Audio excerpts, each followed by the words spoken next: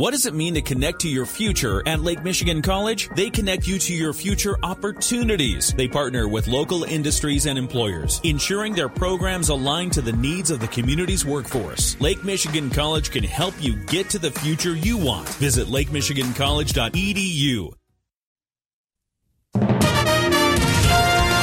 WSJM News Now. This is the 5 o'clock news block on News Talk Sports 94.9 WSJM. Brought to you by Special Light in Decatur and Benton Harbor. There's a good chance you've walked through a Special Light door when you go to a local restaurant, school, store, or plant. In the newsroom, I'm Andrew Green.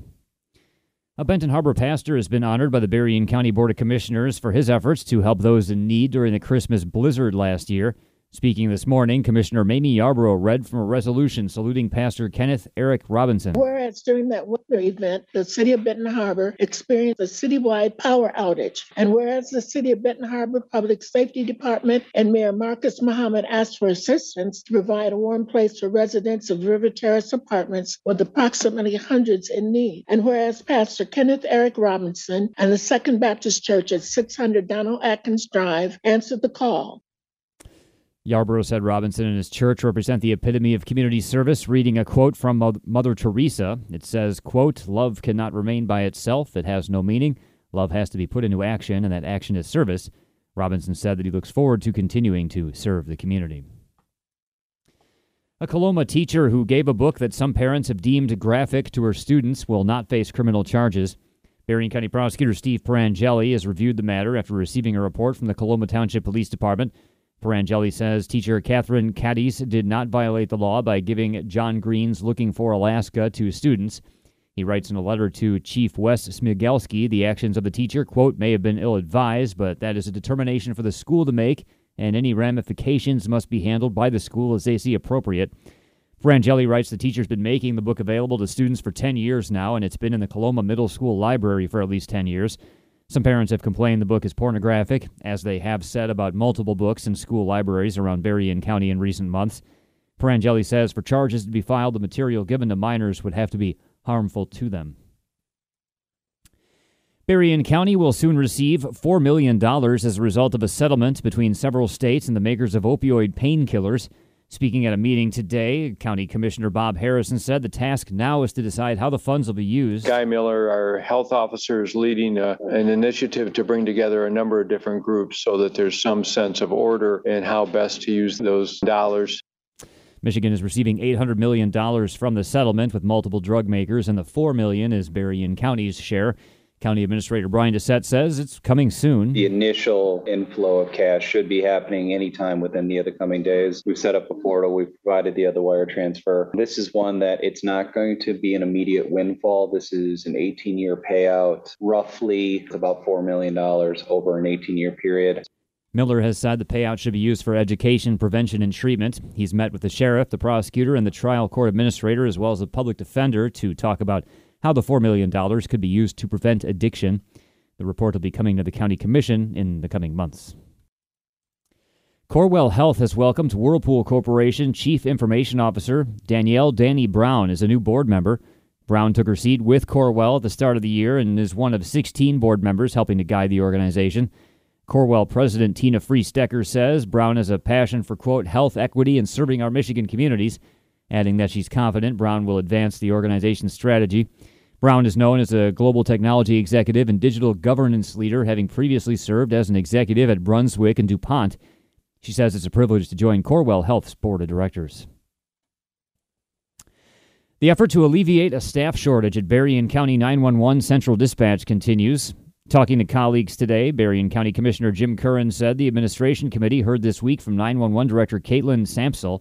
She outlined collaboration with other counties to meet staffing needs. Allegan County has a system identical to ours, so we've tried to partner with them. She also talked to Cass and Van Buren. Those would be physically bringing people into our dispatch center. So she's doing a very good job of trying to fill that void. County Administrator Brian Doucette said Sampsell has appeared in a promotional video for the National Emergency Number Association. So one of the things that this group has done is a nationwide push for a series of informational videos on the importance of 911 dispatching and trying to essentially market that line of work.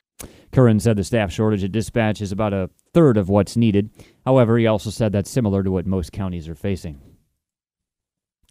Congressman Bill Huizenga will be in Berrien County tomorrow. He told us this week he was looking forward to his visit to get to know local leaders, residents, and employers. Been spending time in Kalamazoo and Battle Creek and Allegan, and we're getting down to Berrien County and going to be meeting with some of the business leaders and community leaders and still introducing myself to a lot of people. Obviously, this is Fred Upton's hometown, and he had represented it for a very long time, and so we're working on building some of those relationships up and just getting to know people and letting them get to know me.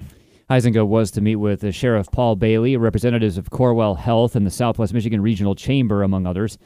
The meetings are not open to the public. Huizenga is the representative of the new 4th District, which covers northern Berrien County, all the way up to the Holland area. And coming soon to the Michigan Maritime Museum in South Haven will be a presentation on the famous Boblo Island ferries. The museum's Claire Herhold tells us filmmaker Alan Schillinger will speak virtually on February 15th about his documentary, Boblo Boats, a Detroit Fairy Tale. These are these steamships that were built the first decade of the 20th century, and they ferried people over from Detroit to the Boblo Island Amusement Park in Ontario, and it was just a staple for many Michiganders. Herhold says that the ferry stopped operating around the time the Boblo Island Amusement Park closed in 1993. For people who remember going to Boblo, these boats are absolutely iconic. This is such a memory, not just as a ferry to get to the amusement park itself, but the ferries themselves were part of the attraction.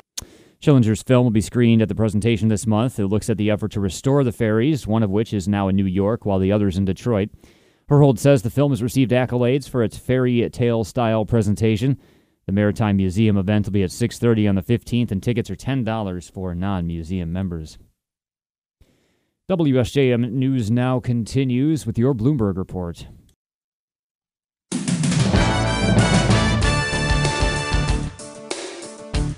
WSJM News Now continues, brought to you by Imperial Furniture in Dowagiac, where furniture shopping is fun. President Biden at the National Prayer Breakfast in Washington today said it seems harder than ever in the nation's capital to love thy neighbor, urging Americans to work for the common good of the country despite political differences, and mentioning the newly elected House Speaker, Republican Kevin McCarthy. ABC's Karen Travers has the latest. President Biden's message at the National Prayer Breakfast Thursday morning on Capitol Hill was bipartisanship and unity through faith, and he referenced his meeting Wednesday at the White House with House Speaker Kevin McCarthy, which focused on raising the debt limit and deficit reduction. Let's just sort of kind of join hands again a little bit. Let's start treating each other with respect. That's what Kevin and I are going to do. Not a joke. We had a good meeting yesterday. I think we got to do it across the board. Karen Travers, ABC News, the White House. The funeral of Tyree Nichols had all the hallmarks of what's known as a homegoing service in Black American communities. Comforting gospel hymns, remembrances from loved ones, and a stirring eulogy from a clergyman. But in addition to offering an outlet for the private mourning of Nichols' family and friends, the ritual was also public and political. Nichols was a black man whose beating by 5 police officers led to his death. His service was a venue to air the shared grief of black Americans and to once again call for leaders to address an epidemic of police violence, so this time might be different. Today, House GOP lawmakers have voted to strip Minnesota Congresswoman Ilhan Omar of her committee assignment on the House Foreign Affairs Committee. The vote was along party lines, with a slim Republican majority passing the resolution. Omar, who is a Somali refugee, came under fire in 2019 for tweets and comments that were seen as anti-Semitic. ABC's Jay O'Brien says she's the third Democratic lawmaker to lose a committee position. This is the last Democrat to be removed from a committee by this new Republican majority. It happened to 2 other Democrats from the House Intelligence Committee, Adam Schiff and Eric Swalwell. Kevin McCarthy, because of the way that committee is constructed, can make that decision on his own to remove those 2 lawmakers from the committee. He did that, but to remove Ilhan Omar from Foreign Affairs, which is something Kevin McCarthy and House leadership said they wanted to do when they took power, they had to have this vote today. President Biden is a man who writes down his thoughts, and some of those handwritten musings over his decades of public service are now part of a special counsel's investigation into the handling of classified documents. It isn't clear yet what investigators are looking for by taking the notes from his time as vice president and his years in the Senate from his Delaware home. A special counsel is working to determine how classified information from Biden's time as a senator and vice president came to wind up at his home and former office, and whether the notes are considered personal and therefore belong to Biden. California has had a banner rainy season this year, but it's still not enough to end the drought that's been growing for many years. The rain and snow are making a dent in the drought, though, says ABC's Alex Stone. It's been about 40 years since California has seen this deep of a snowpack. As state officials ventured out to take their February reading, they found the snowpack is at 205% of normal, 88 inches of snow on the ground in the Tahoe area, but the drought is not over yet. New federal data out shows all of California is now out of extreme and exceptional drought, but all of the state is still in some form of drought from what's categorized as abnormally dry to severe drought. Alex Stone, ABC News, Los Angeles. The most expansive federal report in more than 2 decades on gun and crimes show a shrinking turnaround between the time a gun was purchased and when it was recovered from a crime scene. It indicates firearms bought legally are more quickly being used in crimes. The report also documents a spike in the use of conversion devices to make a semi-automatic gun fire like a machine gun, and also the growing seizure of what are known as ghost guns. Steve Delabach is director of the Bureau of Alcohol, Tobacco, Firearms, and Explosives, which produced the report. He says the release of the data is aimed at helping police and policymakers reduce gun violence. As the price of oil skyrockets, oil companies are lining their pockets. More from ABC's Dave Packer. Russia's war in Ukraine has sent oil prices soaring, and an upcoming EU ban on Russian oil products could push prices even higher. That, in turn, is sending the price of gasoline, heating oil, even the price of plastics higher. So who's making money? Oil companies. Shell Oil just reporting profits of nearly $40 billion in 2022. That's more than twice as much money as the company made the year before. There are calls in Britain, Shell's home country, to tax the company's windfall profits. Dave Packer, ABC News. Ukrainian officials say Russian missiles have struck residential areas in the eastern city for the second time in 24 hours. Today's attack came while top European Union officials held talks in Kyiv with the Ukrainian government as the war with Russia approaches its one-year milestone. The latest strikes came as rescue crews searched for survivors in the rubble of an apartment building struck by a Russian missile late Wednesday that killed at least 3 people and wounded 21 others. The regional governor attributed 2 rocket strikes to Russian forces. He said civilians were wounded in the latest strikes, which hit residential buildings in the heart of the city. And it is Groundhog Day, 30 years later. ABC's Will Gans explains it's the anniversary of the movie Groundhog Day. Every single day since 1993. What day is this? It's February 2nd. Groundhog Day. The Bill Murray comedy classic celebrating 30 years. Excuse me, where's everybody going? To Gobbler's Knob. It's Groundhog Day. And while all that repeated attention didn't necessarily put Gobbler's Knob on the map, they've been celebrating Groundhog Day there since 1887, the movie did boost tourism. Gobbler's Knob going from 5,000 to 35,000 visitors each February 2nd. WSJM News Now continues with your weather forecast.